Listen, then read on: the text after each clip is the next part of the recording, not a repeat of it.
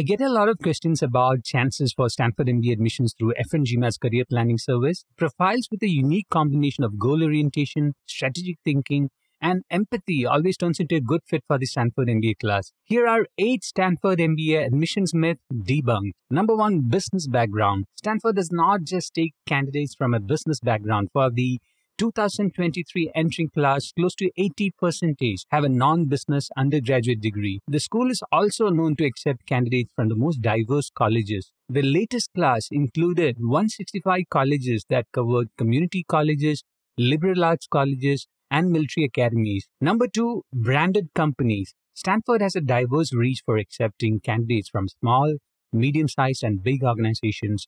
Typically, the class is comprised of professionals from over 300 organizations, including nonprofit, the military, and family businesses. Number 3, entrepreneurial school. Although Stanford stands out for nurturing entrepreneurial MBA candidates and assists 15 to 20% of candidates in starting a venture while in the program, it's also a powerhouse for private equity and venture capital placements, which together is 23% for the latest class and an equal percentage working in strategy consulting. Number 4, high cost.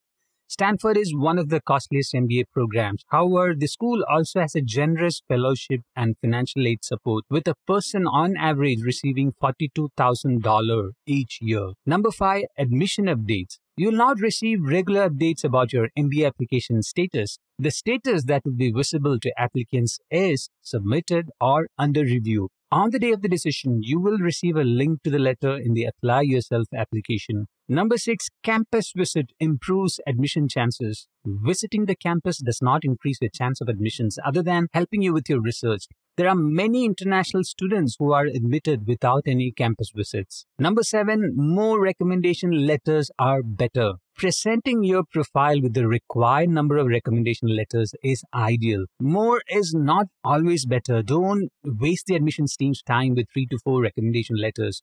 Develop a strategy to present your profile completely with 1 recommendation letter and 1 non-professional. If your performance is best highlighted by your work, present 2 professional recommendation letters. There's no hard and fast rules. Strategize and plan accordingly. Also, a recommendation letter from a GSB alum has no special advantages. The supervisor should have worked with you closely over any other factors, including the person's title. Number 8, early interview invites.